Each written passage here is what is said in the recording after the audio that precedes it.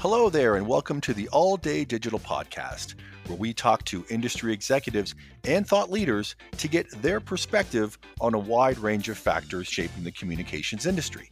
This podcast is brought to you by CoBank's Knowledge Exchange Group, and I'm your host, Jeff Johnston. On today's episode, we get to hear from David Strauss, Senior Vice President, General Manager, and Board Director for ACE Technologies, to get his perspective on the current state of the communications network supply chain. The communications industry is not immune to supply chain bottlenecks, and it's causing all sorts of problems for operators, especially those in rural America who are required by law to rip and replace non-compliant network equipment. ACE Technologies is a global supplier of wireless network infrastructure equipment, and as such is intimately involved in the day-to-day operations in the supply chain. They also have ideas on how smaller rural operators can navigate their network equipment supply challenges. So, without any further ado, pitter-patter, let's hear what David has to say. David Strauss, welcome to the podcast. Thank you, Jeff. Thanks for having me. So let's talk communication supply chain. You know, there's all sorts of chatter out there right now regarding supply chain issues across numerous sectors of the economy. But I don't know that the communication supply chain and the challenges that they're dealing with get as much press as maybe some of the other sectors of the economy get. So, David, please tell us, what is the current state of the communication supply chain and where are some of the delays? Yeah, thanks, Jeff. I think the delays or the supply chain is seeing similar to what we see with agriculture and other industries. First and foremost, we're seeing delays in the communication network equipment supply chain due to shipping. So, for example, right now, most of the equipment comes in from Asia and is coming through the Western ports. And in some cases, we're seeing delays once the ship arrives at port, delays upwards of 50 days or more, depending on the port. And then once it's actually the cargo is taken off the ship, we're seeing upwards of another 2 weeks for that container to be put onto a truck and taken to its destination. So in the past, we were seeing cargo travel from Asia to the U.S. Western ports of about 4 weeks. Today, we're seeing that more than double. It's about 130 to 140% longer in terms of the time. In addition to that, we're seeing raw material issues. So in the U.S., we're seeing a lot of product with small suppliers, small component pieces that are important in terms of making radios or antennas or anything else that due to COVID and just general shipping delays, we're seeing plants being shut down. So in China, a few weeks ago, we saw provinces being shut down, 26 million people being shut into their homes. That meant those 26 million people were not working in factories producing products. It might have been a small little piece of plastic that goes into a radio or an antenna, as I mentioned, and that delays the whole process of getting finished goods. And then something to think about down the road. There's a lot of talk now about the International Longshore and Warehouse Union contract, but their contract has not been renegotiated since 2015. It's up on June 30th. Actually, the new contract should start on July 1st. They haven't even sat down to negotiate yet. And so that's causing a lot of concern and a lot of additional bottlenecks as vendors start to work away from the Western ports and move product through the Panama Canal into Eastern ports.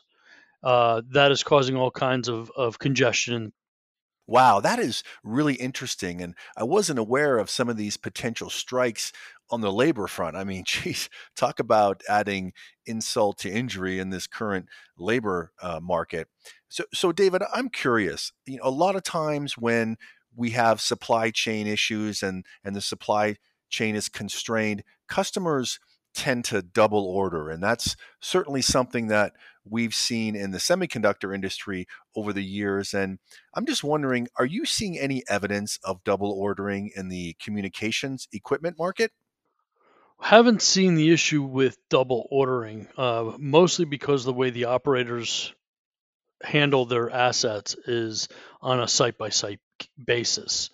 So the site is designed and they place the order in various different ways, either directly through the equipment manufacturer or through a distributor or through a contractor. What we've seen in the case of radios or antennas, those are designed in some cases under contract 2 or 3 years in advance.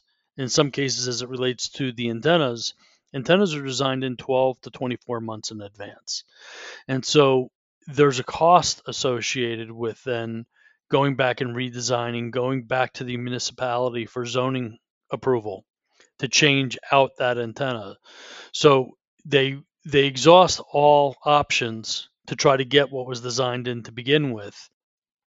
So, David, let's talk about COVID for a moment and specifically what's happening in China because, we're seeing widespread lockdowns in cities like Shanghai, and these lockdowns could potentially spread to other cities and provinces in the country. So how is this impacting the communication supply chain? Well, there's a couple ways to think about it. Yes, we certainly see the zero tolerance in China as being a major contributor. And despite the fact that manufacturers have moved out of China for final assembly and test, there's still components that are being manufactured in China, and we're still dependent upon that economy.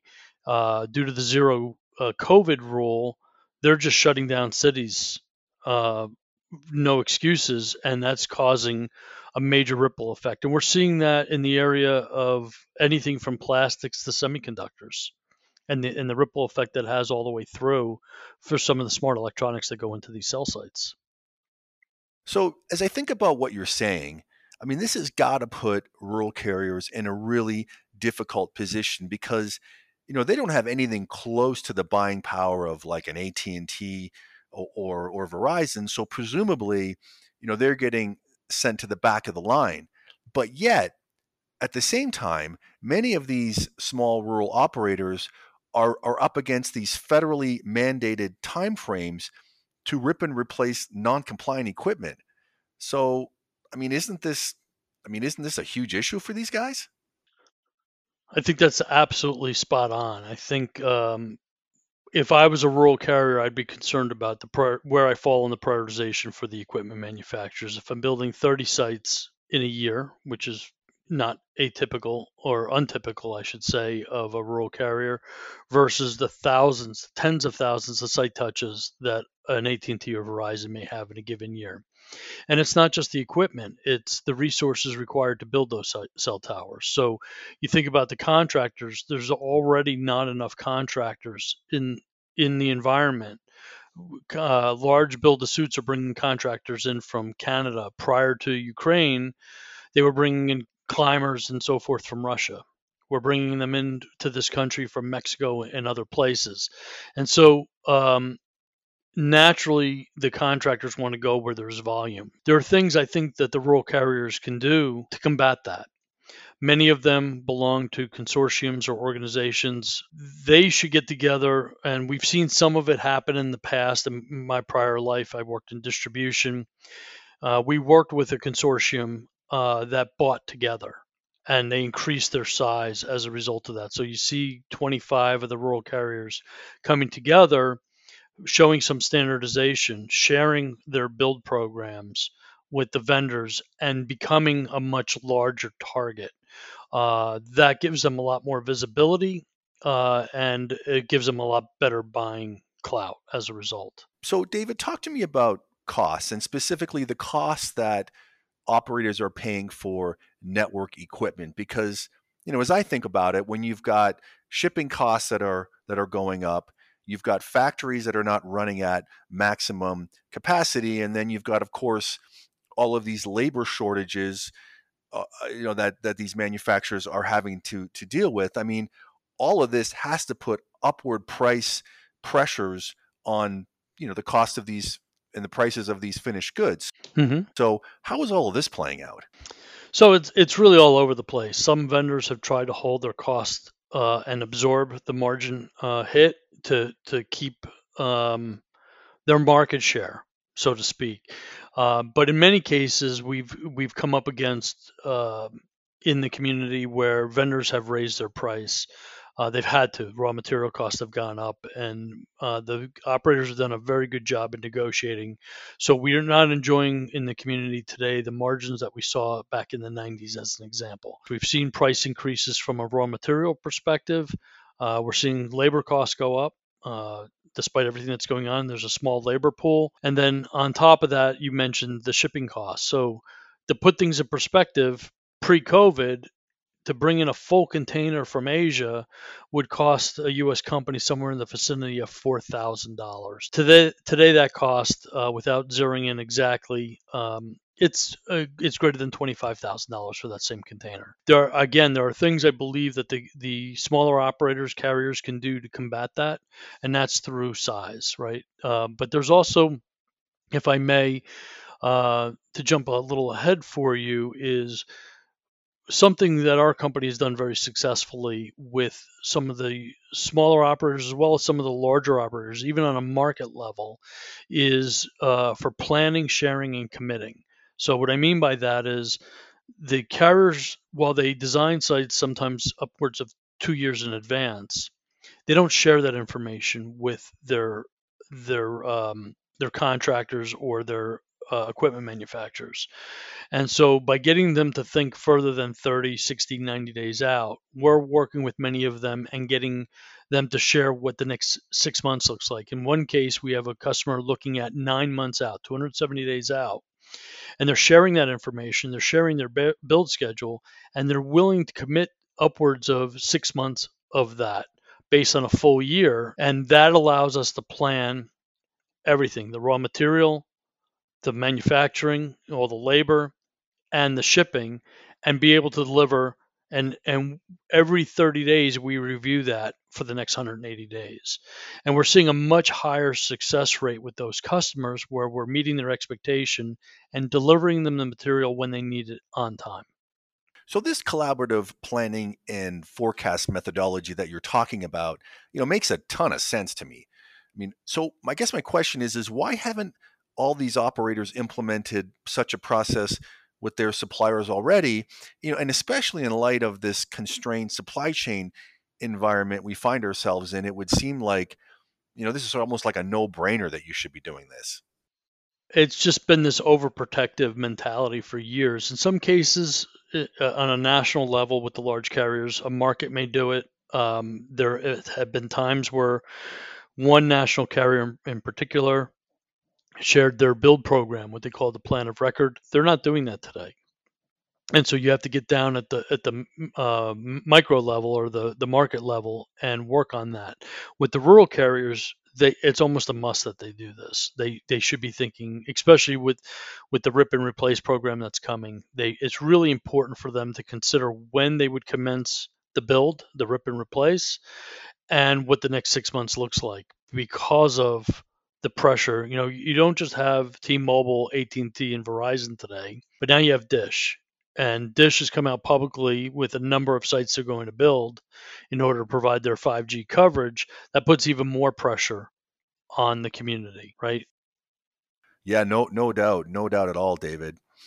So, as I understand it, rural operators who are subject to the rip and replace mandate have 1 year to complete the rip and replace once they submit their first invoice to the government for reimbursement. hmm And as I listen to everything you're saying, it sounds like many of these operators will be hard pressed to meet their deadlines, given that they only have a year. So, I mean, what are some of the things that these operators can do to help ensure they remain on track? You're spot on with your concern, but there are a couple factors that contribute to further delays or success depending on how you look at it. So, as a rural carrier today, in the rip and replace program, your requirements may be a subset of what the national carriers are doing if you have a roaming agreement or what have you, and you're going to standardize on something that they're already doing. Easy. you're adding on the same type of material. But what we're seeing in many cases is that the rural carrier has selected spectrum in each market, and they need something different than what the four national carriers are buying, which requires immediate design resources in order to meet that. And the more those rural carriers, again, I'm going to keep beating the drum. The rural carriers really need to come together and understand what their needs are together so that they have leverage. But in order to also have a bigger footprint, they have to think a little bit differently about the supply chain, doing what I already said: plan, share, and commit, if they can do that. The other thing they can do is they can partner. There's two ways. One is in several cases we're seeing rip and replace, partner with an OEM like an Ericsson, for example, right? And Ericsson will do a total turnkey, and then they leverage their resources to put them at the same level as a tier one. So that's one way to do it. In some cases, the rural carriers want to have a little bit more control, and they don't want to pay what we call margin stacking. Negotiating a price and paying not only our margin but the margin to the OEM. And the way you can do that is to negotiate through a distributor. And one of the great things about distribution, with the exception of the radio, which they're not going to get through the distributor, and they can get the antennas through the distributor, but those are the only things that really require a specific design. Everything else you may spec in, but it's rather agnostic. The cabling, the mounting hardware, they're used on other sites. And the great advantage of using distribution is that distribution has the ability to push and pull that material, meaning that if AT&T or Verizon are to push some sites out because they can't get material to build out the full cell site, they may delay a site for 90 days or even longer. We've seen the distributor has those resources. They have to have them anyway. They can pull them in for another site on that original network, or they can allocate that to another carrier. So they have less risk with the inventory, and that's better for the rural carrier as well. So they can take advantage of that. And those are two ways. The third way, as I mentioned at the beginning of this, is to work with a vendor like us that's very, very proactive, where we will, with a commitment, we'll bring the inventory into a warehouse and look for partners that will do this, and we'll have the inventory on hand so that we can ship when they need it. Usually within 2 to 3 weeks, we can have the inventory on site, or less if that's needed. Yeah, that makes a lot of sense. I mean, this whole 6 month forecast on a rolling 30-day basis, seems pretty clear to me. So just to kind of summarize, I guess, so these smaller operators should really think about standardizing their equipment and collaborating and sharing these plans with their suppliers on a pretty coordinated and deliberate basis. Yeah, I'm glad you put it that way. So the carriers have standard materials that they buy. They have very set vendors that they buy from, and only certain items, or yeah, certain antennas or certain cables that they buy from that certain vendor, and that limits and provides a lot more control over network quality and integrity. The rural carriers do this to some degree, but what we've seen over time is that they'll buy, in many cases, what's the least expensive, knowing that most of these materials were all built, all the manufacturers are building to meet a certain criteria for one of the top four carriers or an OEM. So there's less risk than there was 10 years ago from that perspective. But by standardizing, and again, to beat the drum, if they can come together and try to create some volume on standard through a buying consortium, they would have a much greater success in driving costs down, because by having small quantities that are different than what the large carriers are buying, you can have naturally much, much higher costs associated with that. Okay, so let's talk about 5G and how all of these supply chain related bottlenecks are impacting the rollout of 5G, and especially in rural America, because, one of the things that we learned from COVID during the lockdowns is just how incredibly vulnerable those who are living in rural America are, who do not have access to broadband. So I think, 5G and the increased speeds that come along with it are really important to ensuring that those who are not connected get connected in rural America. I mean, we can't afford any delays here. So So, Correct. I mean, are we seeing delays to 5G? And maybe you could talk a little bit about that. So they're at the mercy right now of what's going on in today's supply chain. So we already know that the tier one carriers are seeing a slowdown as a result of that 5G C band, whatever you want, whatever form you want to call it. We've already seen delays. We heard with one particular carrier that their 5G deployments are down significant double digits, so significantly above 10%. That's a trickle down for all the reasons we talked about before, why the rural operator is disadvantaged. So they're naturally going to see that unless they do the things we talked about in terms of planning. What we're seeing in order to work around that is finding a vendor who has availability regardless and making sure that the RF design sheet or RFDS can be changed to accommodate that. I just read an article this morning that we're still not going to see the issue with semiconductors. So semiconductors are not just the radios. It's the it's almost a data center type environment now with these very intelligent networks, and there's semiconductors in those racks back at your network operating center. And so we're not going to see any real relief on semiconductors until sometime next year, right? So we're still seeing those delays, and we're seeing, we're hearing radios are shipping, but at, to what degree and what volume, I don't know. Fortunately, they're not the long lead time item in some cases. We're, again, I mentioned we're seeing lead times for many products on a cell site in excess of 20 weeks. One particular product up to 52 weeks that we're hearing about.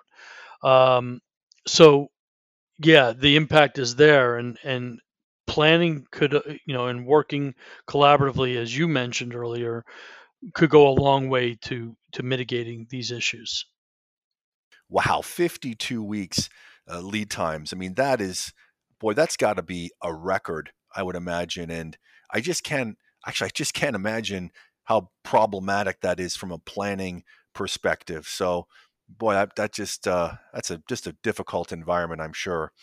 So we covered a lot of things today, David, but is there anything that we missed or, questions I didn't ask that you would like to address?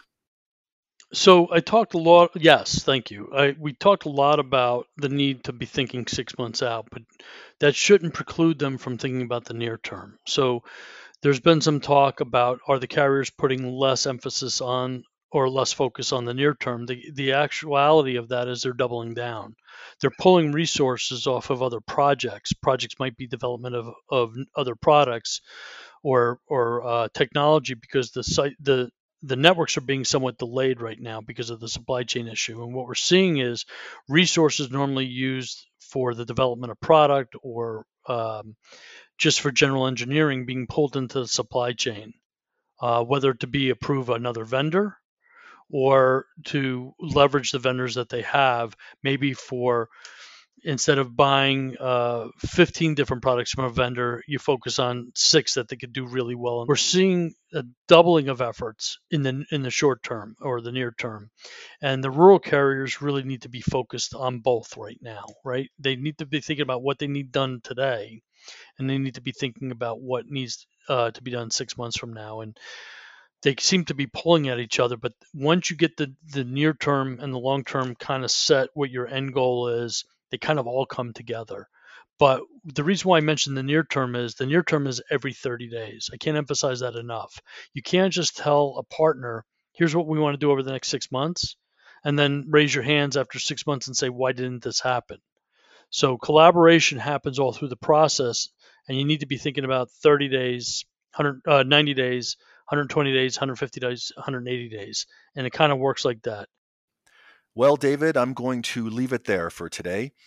Look, I want to thank you so much for your time today and for your great insight. It was an absolute pleasure. Thank you for your time today. I've enjoyed doing this. A special thanks goes out to David for joining us today on the podcast.